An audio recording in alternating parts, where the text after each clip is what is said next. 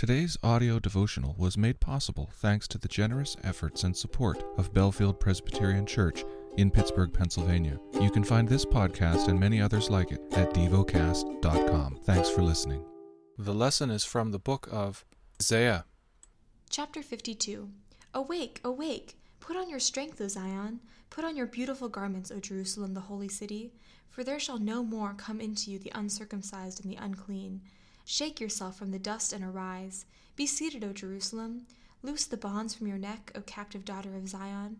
For thus says the Lord, you were sold for nothing, and you shall be redeemed without money. For thus says the Lord, my people went down at first into Egypt to sojourn there, and the Assyrian oppressed them for nothing. Now, therefore, what have I here, declares the Lord, seeing that my people are taken away for nothing?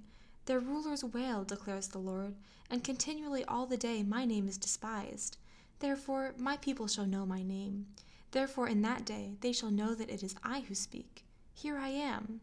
How beautiful upon the mountains are the feet of him who brings good news, who publishes peace, who brings good news of happiness, who publishes salvation, who says to Zion, your God reigns. The voice of your watchmen, they lift up their voice. Together they sing for joy. For eye to eye they see the return of the Lord to Zion. Break forth together into singing, you waste places of Jerusalem. For the Lord has comforted his people. He has redeemed Jerusalem. The Lord has bared his holy arm before the eyes of all the nations, and all the ends of the earth shall see the salvation of our God. Depart and go out from there. Touch no unclean thing.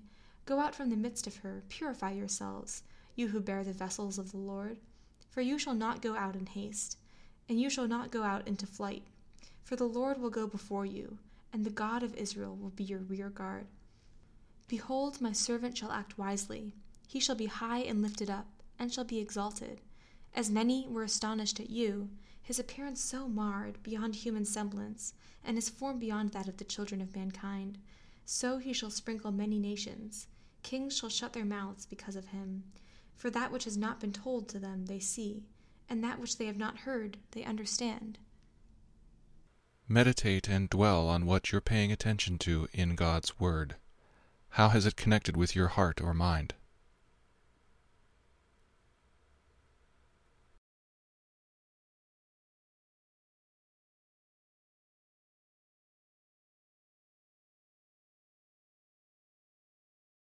Pray to God freely about what has moved you today.